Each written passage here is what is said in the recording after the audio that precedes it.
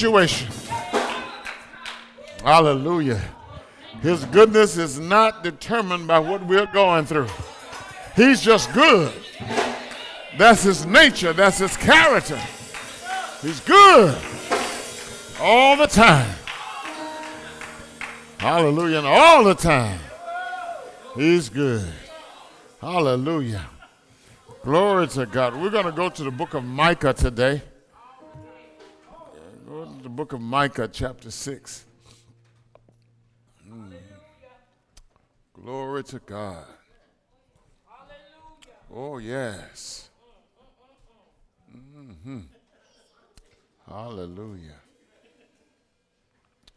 Praise the name of Jesus. Micah chapter 6. We're going to begin reading at verse number 6. With what shall I come before the Lord and bow down before the exalted God? Shall I come before him with burnt offerings, with a calf a year old? Will the Lord be pleased with thousands of rams, with 10,000 rivers of oil?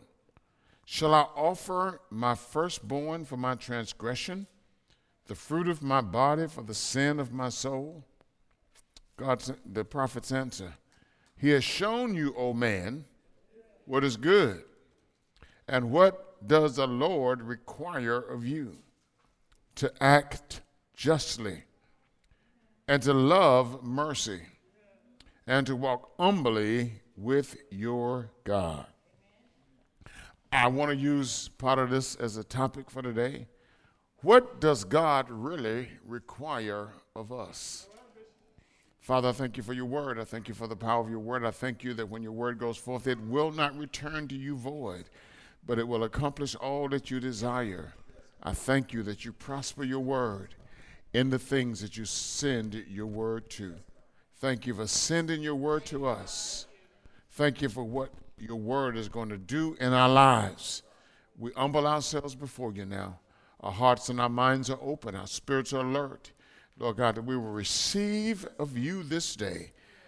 Through your word, we will be blessed. It's in Jesus' and through your spirit, we will be blessed. It's in Jesus' name that we pray and we thank you. Amen. Hallelujah. What does God really require of us? Now, as long as we can't hear the children in children's church, we'll leave it open. Amen. Amen. Praise the Lord. Yeah. Amen. You know, there are a lot of everything we teach, everything we preach speaks to us about what God requires of us. But this particular passage of scripture in the book of Micah and the prophet Micah is ministering to the nation of Judah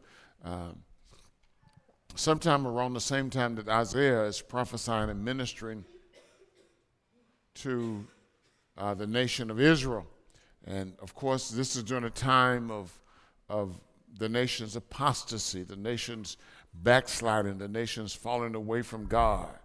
And as we read, if we had read the whole chapter, the whole book, and you should go back and read it. It's a good thing for you to practice. When you hear a message, go back and read the whole book. It'll help you out. But when you read the book of Micah and you read about the sins of the people and the way they've turned away from God and how the wealthy are exploiting the poor and how those that are in power are not following the guidelines and the directions that God has given to them concerning leading the people and ministering to the people. You know, God is a covenant God, and God is in covenant relationship with his people, and in covenant there are things that God promises to do, but there are requirements that God expects of the people. Say, God expects something of me. Yeah. And many times, as it was with Israel, you know, it had gotten to the point that they had become insensitive to the things of God. And anytime you have to ask the question, well, you know, if God is displeased, what will please him? In essence, this is kind of like what they were asking. With what shall we come before God? You know, I go to church on Sunday, if we were bringing it to today's time. I go to church on Sunday, you know, I pay the tithe. The preacher said you're supposed to pay the tithes. I do that. what does God expect? I'm an usher, I sing in the choir, I'm in hospitality, I work in the kitchen, I cut the grass. What does God expect? What else is God looking for? And so this is what they're asking. They say, with what shall I come before God and bow down before the exalted God? What else is God looking for? Shall I come before him with burnt offerings? Is he looking for sacrifices? I'll come and I'll bring the sacrifices. And by not doing enough, shall I come before him with a calf a year old? Will he be pleased with thousands of rams? Apparently God is not pleased with what I'm already doing. And, then it goes on to talk about even offering the firstborn, even offering the sacrifice, which was strictly forbidden. This was a practice of paganism, and God strictly forbade them offering up child sacrifice. Shall I offer my firstborn for my transgression, the fruit of my body for the sins of my soul? But that's not what God is looking for. God is not just looking for us to come and do any outward show of anything. Any outward form of anything, God is not looking for.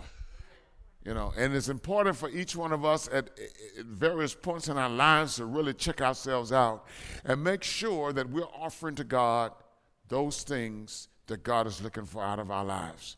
Because God requires something of each one of us. God requires something of those of us who live in covenant relationship with him. And it's important that we deal with that in our lives. We cannot judge what God requires of us by what we see in the world. Now, y'all need to listen. You can't go by the standard that the world sets up and then say, well, I'm doing this, and this. This must be all right. Now, I need to go back to the Word of God, and I need to discover what it is that God requires of me as a son who's in covenant relationship with him. Or as you, if you're a female, as a daughter who is in covenant relationship with him. I need to know. You need to know what God requires of you. Because God is not looking for outward show. We talked about this a few weeks ago. God is not looking for you to be religious. You can religiously come to church. You can religiously do things, but that's not what God is looking for. All right? That's not what he's looking for. And when he's dealing with these religious leaders, he's saying to them, I'm not looking for the outward show. He has shown you, oh man, this is what Micah is saying to the nation of Judah. He has shown you what is good and that which God requires of you. And it's the same message that we have for today. I promise you I won't be before you long today. But it's the same message that God has for you and me today. His same message that he has for the body of Christ today. God has shown us what is good. God has shown us what is required of us. Now, the thing about it is that you need to take the initiative to search the scriptures for yourself so that when you're at home during the week, you're studying the scriptures and you're discovering the things that God wants out of your life.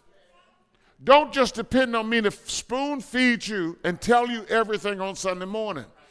I promise you, you will not remember this entire message unless you purchase a CD and listen to the message over and over and over and over again. You will not remember everything that's said from the pulpit. But when you sit down and you take the Bible and you get into those scriptures and you study the scriptures, then that word begins to sink in your heart and in your mind and in your being. What did David say? David said, your word have I hidden where? In my heart, that I might not sin against thee. So when you have the word inside of you, you don't have to ask God, what is it that you require of me? Because I have the word, so I know the word and I understand the word. I know what God requires of me. All right, so let's look at this. Let's look at this very quickly.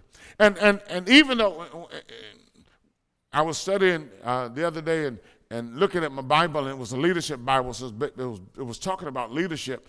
And as I was studying that, what the Lord was dealing with me about is how to bring that in and how to speak to everyday common believers who may not be in government, who may not be in positions of authority in church or anywhere else in the world, but are just common everyday believers. Okay? We need to know what God requires of us. We need to know what God is looking for from each one of us. Okay? And it's important that if we have to ask the question, what does God require of me? Then we have to deal with the fact that he really does require something of me. You got to deal with that. If that question is posed in Scripture, then apparently they knew that God required something of them. And with that question being posed to us today, it's important that every one of us knows that God requires something of us. Tell yourself, God, tell yourself, say self, say me, no, don't say self, call your name. Alfred, God requires something of me. Now I need to know what it is. And I need to do what God says. Because if I don't do what God says, I'm being disobedient. And I'm out of the will of God. Amen? All right. So when we look at this scripture, he has shown you, oh man, what is good and what the Lord requires of you. The first thing he says is to act justly. To act justly, okay? These are warnings, in essence, that's mentioned here, because if we don't do what the Lord requires of us, and at this point in Israel and Judah's history, judgment has already come. But for us, judgment is to come. Now, sometimes we're being judged as we go day by day by day, because some of our decisions, all of our decisions, bring consequences in our lives. Sometimes we're not honest enough with ourselves about some of the things that happen to us. Now, I've said this before. Some of the stuff that happens to us are a direct result of our disobedience to God. And we have to be honest about that. You know, you got to be honest. You just can't say, well, this thing just happened and the devil is just attacking me. Well, sometimes if you kept yourself out of the devil's house, then the devil wouldn't have opportunity to attack you. If you keep yourself out of the devil's camp, then the devil doesn't have opportunity to attack you sometimes. Am I talking to anybody? Is this the truth? If you're not speeding, then the police officers don't have an opportunity to give you a speeding ticket. That's all I'm saying. All right?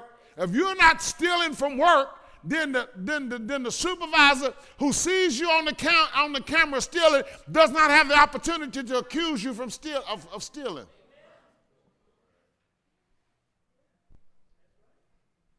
You know, we jump up and holler about Black Lives Matter, and they do. But some of the stuff people are doing are wrong. Now, some places you have no business being. Some things you have no business doing. Sometimes you open the door for trouble to come in your own life, and you need to be honest about it. Amen. And we need to raise our children and stop letting the streets raise our children. Amen. Children were intended to be raised in a house with a mama and a daddy that are married. Amen. And that have a standard, that are teaching their children the word of God. That's God's standard. You can't let the school teacher raise your children. The pastor can't raise your children. All right? And definitely, if you don't raise them, the gang will raise them. Amen. And if your children won't obey at home, they're going to obey somebody. Amen. So we run around hollering about Black Lives Matter. Black Lives Matter. Black lives do matter, but all lives matter. And people need to do what's right. Because a lot of times we have some standards that are not right standards. If a police officer stops you, you put your hands up and you say, sir.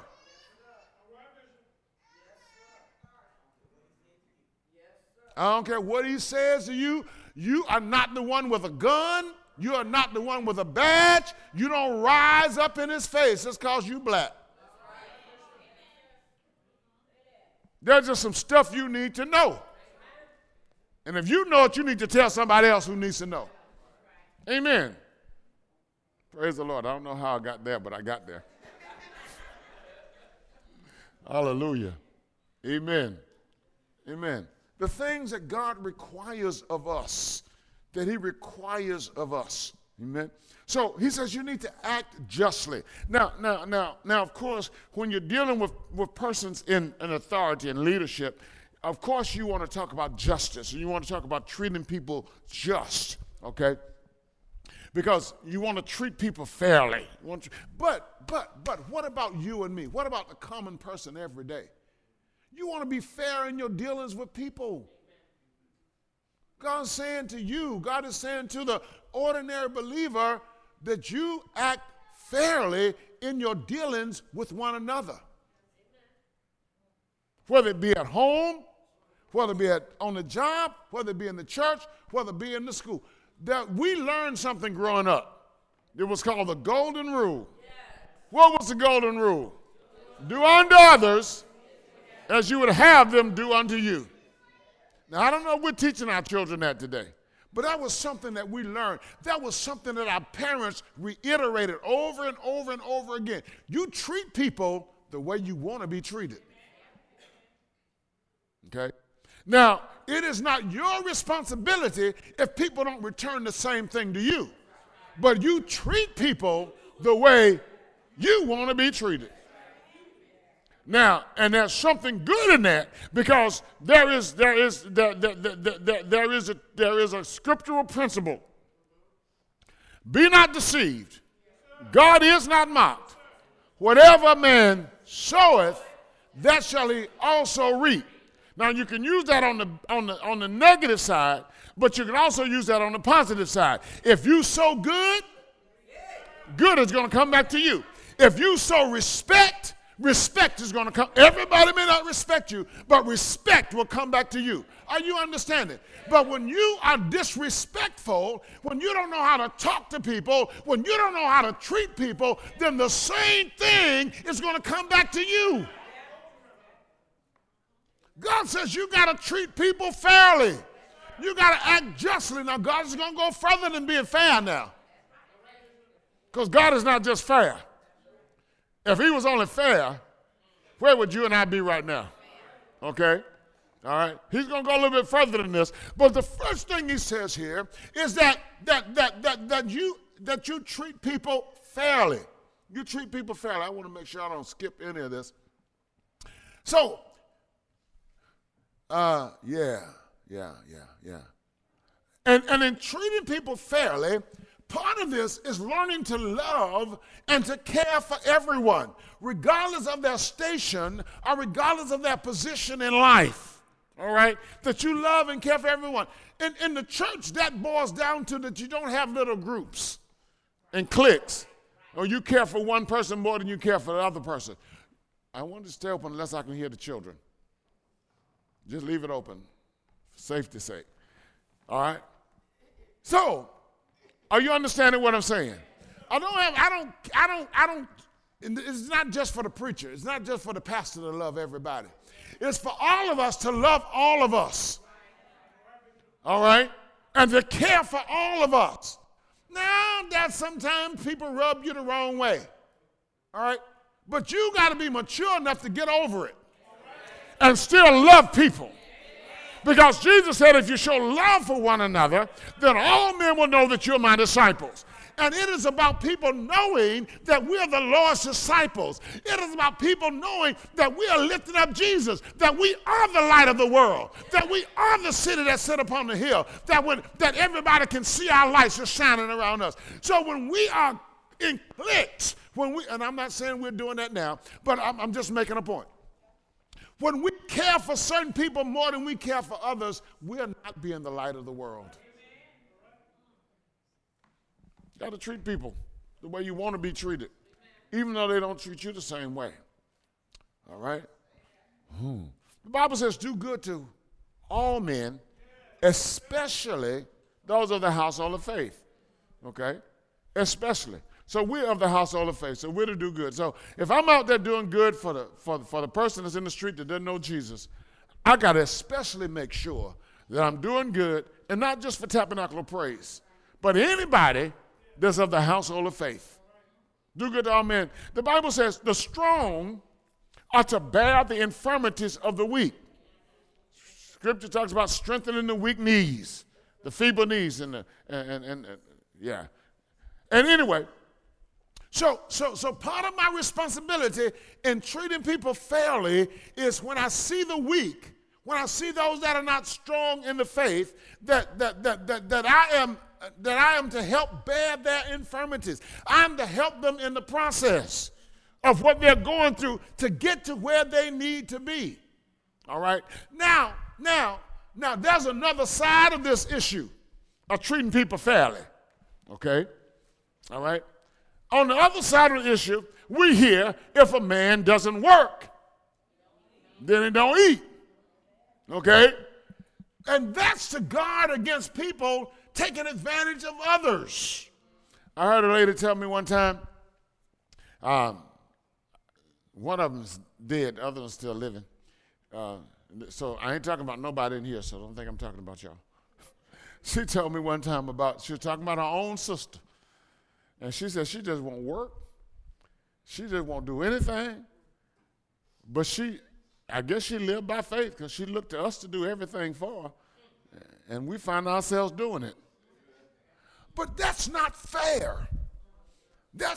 Sometimes we want to take this issue of acting fairly with people and put it on those that seem to be doing well and seem to be strong, and then those people that are weak, they want to just throw all of their weight on others.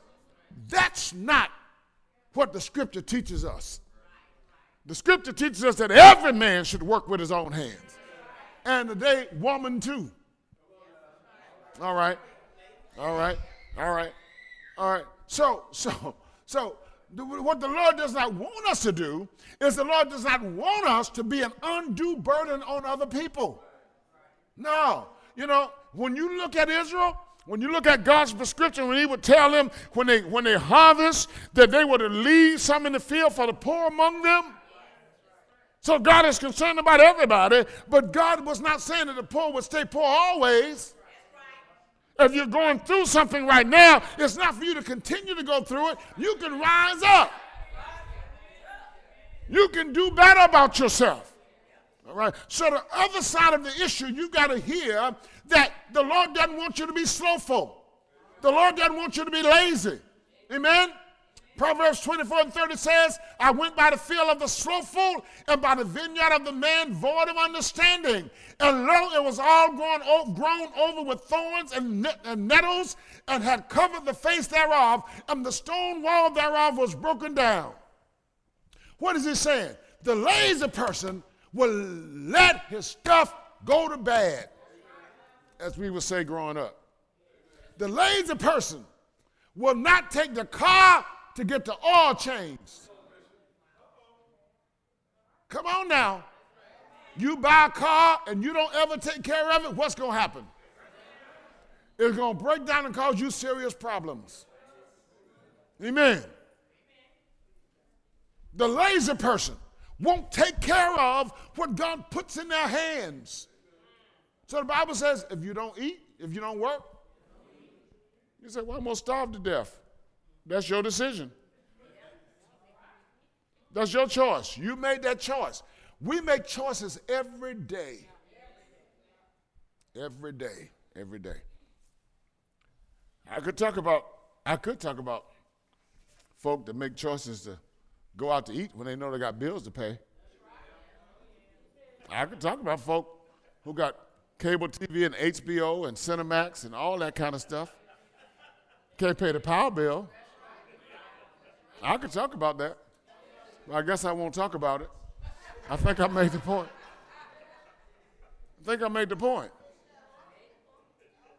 You treat people fairly. So this is not just on one side of the issue. The scripture deals with both sides of the issue. All of us have a responsibility if we're a part of the household of faith. And now I said God goes further than fair. He does go further than fair. Because he goes further than fair with us. Has he been more than fair to you? So act justly, all right? All right? Do good to all men, act justly, all right?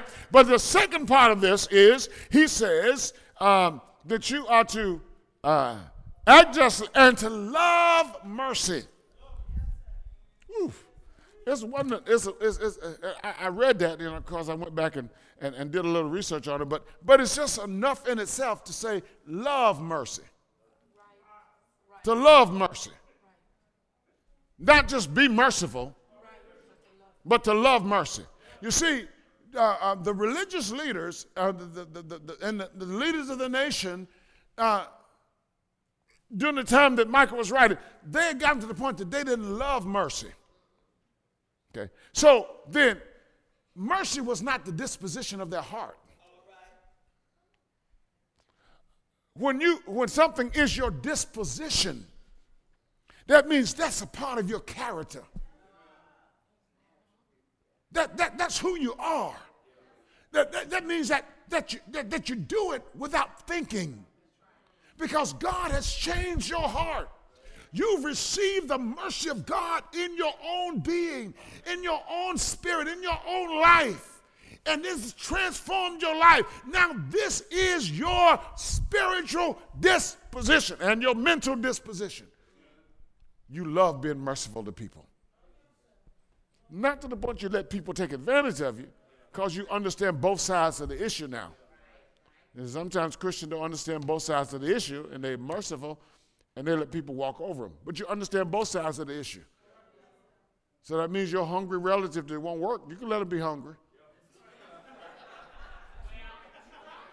If they won't work and they come ask you for a piece of bread, something go work. You hadn't sinned against God. You know they won't work. Not that you don't love mercy. You're actually being merciful to them to tell them to go work, because they need to work. Because one day you ain't going to be here.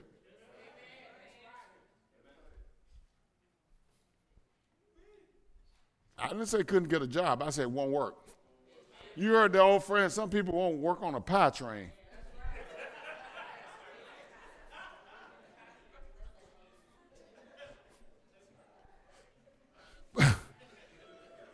He's shown you, old man, what is right and what the Lord requires of me. Say with me, the Lord requires that I treat people fairly. And the Lord also requires that I love mercy. All right. As I said, this is a disposition of the heart.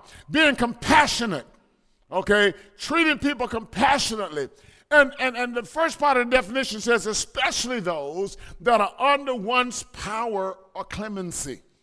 Treat them compassionately. Sometimes you've seen people who have power over people. And power over people does not necessarily mean that you're like a president or a governor, but it could be that you just have a strong influence over a person's life. And they look up to you. All right? All right? And you are influencing them, but you treat them unfairly because of your position in their lives. You walk over them. You look down on them. You treat them badly. You say bad things to them. You have to be, that's not love and mercy. Love and mercy is, I see your weaknesses, and in your weaknesses, I'm not going to step on you. Even if I have to correct you, I'm going to do it from a merciful spirit and a merciful attitude, because that's my disposition. I've seen too many people treat people unfairly because of their position of influence. And I've done it before, and I recognize it in my own life.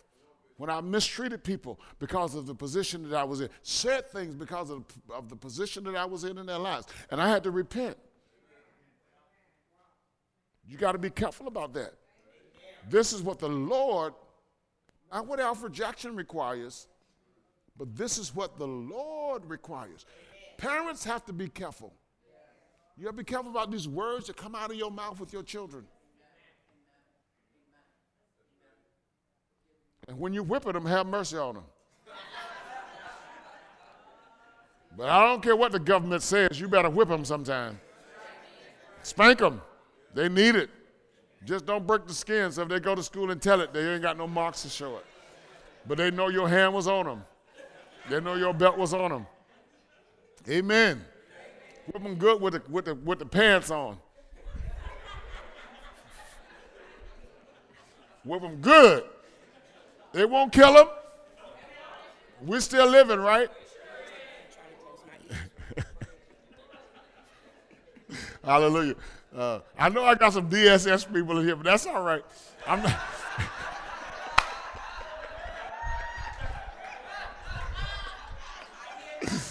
Hallelujah. Praise the name of Jesus.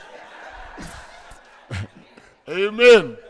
The Bible says, foolishness is bound up in the heart of a child, and the rod of correction will drive it out.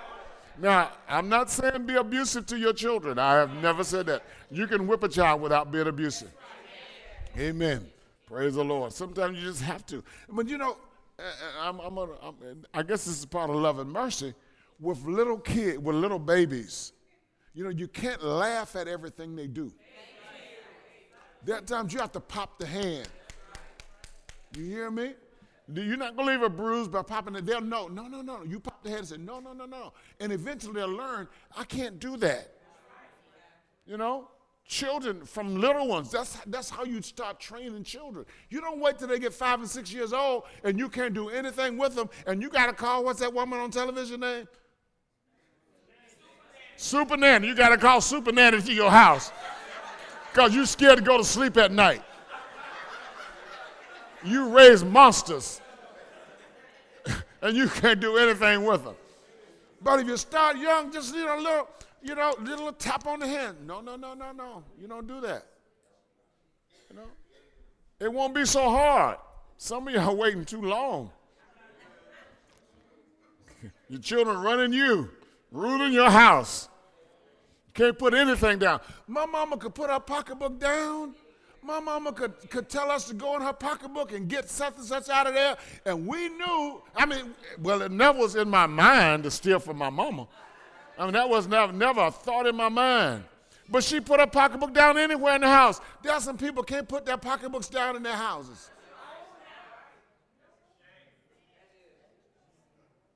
You take your wallet out at night, you got to put it under the pillow. There's something wrong with that picture.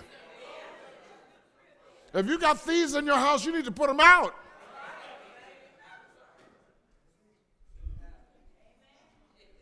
Hallelujah. Praise the name of Jesus. Amen. So this is a disposition. Love and mercy is a disposition. It is a disposition of a person's inherited quality of mind and character. And this is what God is requiring of us, that we have a disposition of mercy toward people. Not that we allow people to walk over us, but that this is our inherent character. We're not mean. We're not unforgiving. We're not hard. We're not rigid. But we're merciful, because as we go through life, people are going to need mercy. We are going to need mercy. The Lord God has shown mercy to us through giving Jesus Christ to die on the cross for our sins. And he says to us, you go and do likewise. Amen? Amen. Amen. The NIV Reader's Version translates that we are to love people faithfully. That we're to love people faithfully, not superficially. Love people faithfully. When you're faithful to something, you're just continuous with it. You know, true love is not getting. I need to see your eyes if you ain't asleep. That's right, young man. Hold your head up. Praise the Lord. Amen. That means that our love is not for what we can get. Amen. A whole lot of girls have been hurt because a guy only wanted to get something. Now today it might be the other way around too.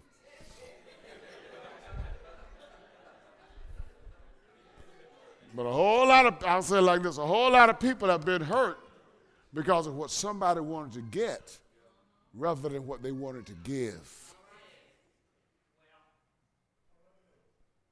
The greatest love you can share with a person is sacrificial love. It is not erotic love. It's not eros.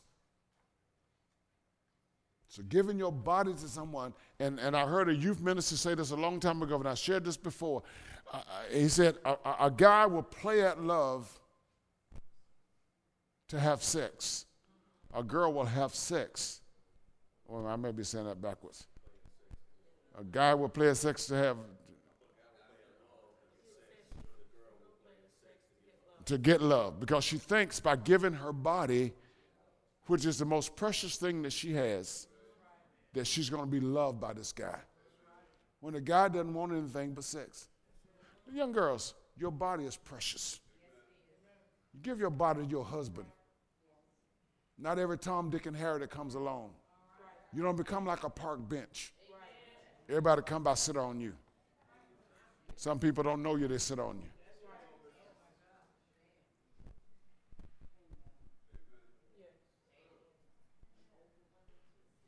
Thank you. Because what you have is precious. You know, sex never proved love to anybody. Listen to me.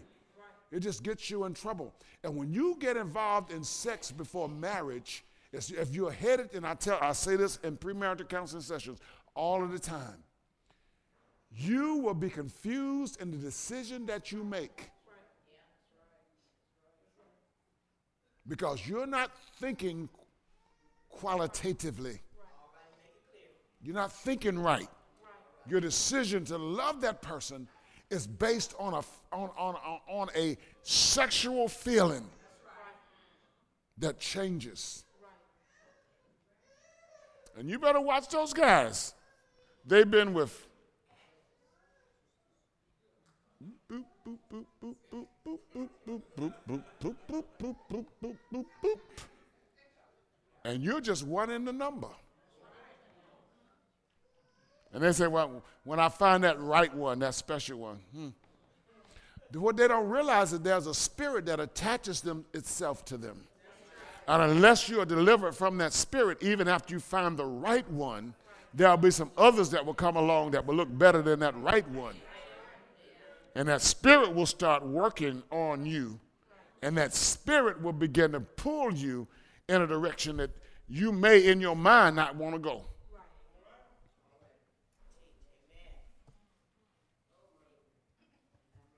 We're engaged in spiritual warfare. That's why God is saying you got to love faithfully. You got to love faithfully. You know, I never will forget. Well, let me go on with this message. Anyway. And then lastly, he says that we're to walk humbly with God. We are to walk humbly with God. Okay? This is dealing with integrity in our walk with the Lord. Okay? Now listen to this, because it's not, humble here is not what we traditionally call humbly. The definition of humble from the Hebrew, as it is written, the word that is used here, means that you must be very careful to live the way your God wants you to live. Walk humbly with your God means that you need to be very careful to live in the way that your God, who is the sovereign God, wants you to live. That's what it means. It doesn't mean that you're just going to be, bowing down, because you can do all of that physically. You can say certain things that make you sound humble, but this is dealing with the way you live. Now, walking humbly with living the way God wants you to live. How does God want you to live? How does your life start out with God? Your life starts out with God through faith in the Lord Jesus Christ. Okay? It's not just joining the church, but it is receiving Jesus as your Savior and your Lord. That's how it starts.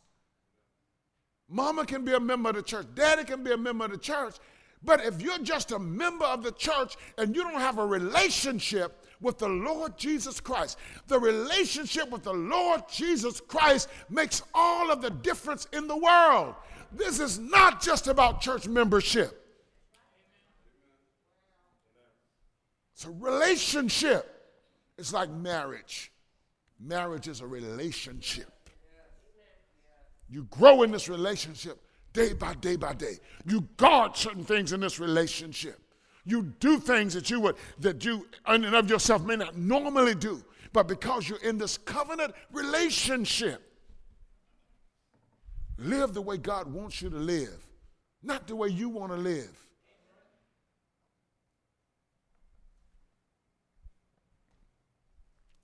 All of us know that we cannot follow the thoughts of our minds, because as spiritual as we are, some of us, there are thoughts that come our way that we have to cast down. Amen, Walls. So we cannot be led by our carnal minds or the flesh. That's why Paul said that we're to put to death the members of the flesh. We're to kill those things in our flesh that do not glorify God. Because if I'm going to walk humble with God, that means that daily I have to live in the way that God wants me to live. And God will inevitably conflict with culture. Are you hearing me? If you're going to live like God wants you to live, you're going to live in conflict with this culture.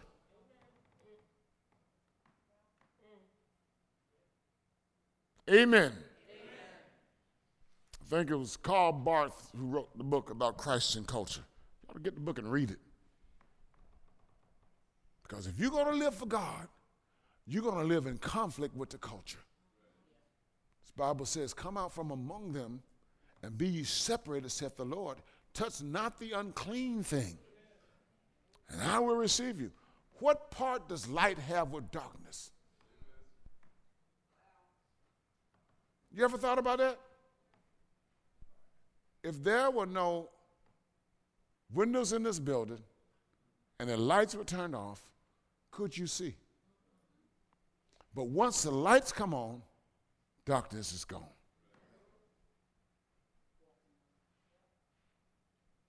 So if you're going to live for Christ, you're going to live in conflict with the culture. We have a problem with that because we want to do what everybody else is doing. And we want to say, what's wrong with that?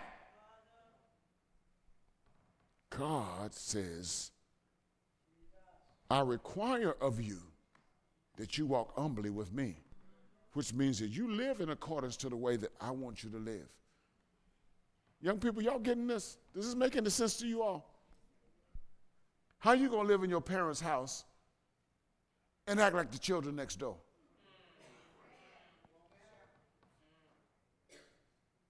That's what God is saying. You can't live in my house and act like the children of the devil. That's what God is saying. Every parent in here say, you come home and say, well, mama, Johnny let such. And what's your mama going to say? That's between Johnny and his mama. It ain't going on over here. Any parent that's worth the bread that they eat,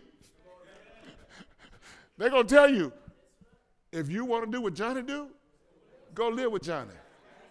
And you get to Johnny's house, Johnny's mama going to say, babe, I ain't got no money to take care of you. Go back home. Amen? So God is saying that if you're going to walk humbly with me, and this is what I require of you, I require you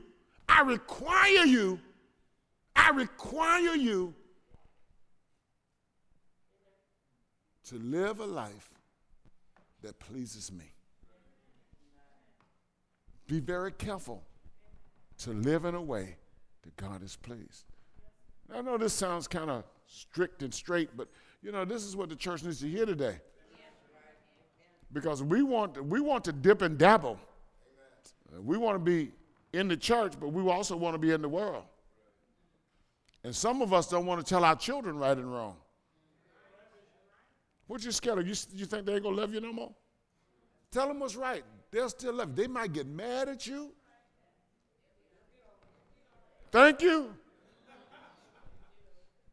Because they know which side of the bread the butter's on.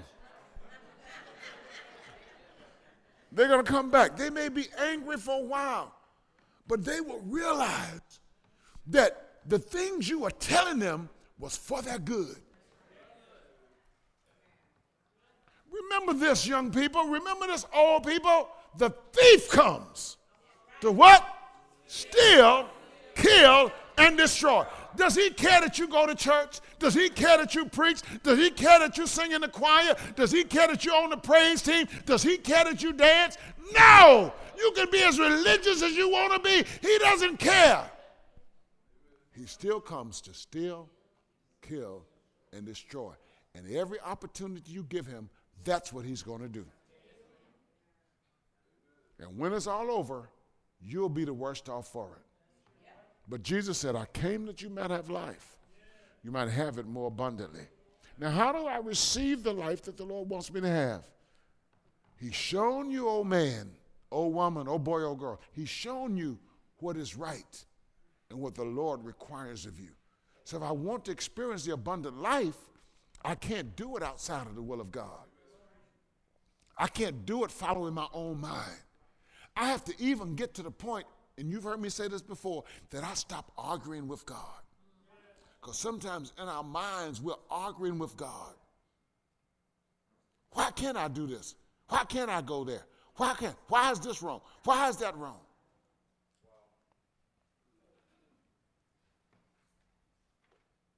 Shown you, man. He's shown you. He's shown you. So that means that we're without excuse. We are without excuse. And there are consequences for our decisions. There are consequences for our decisions.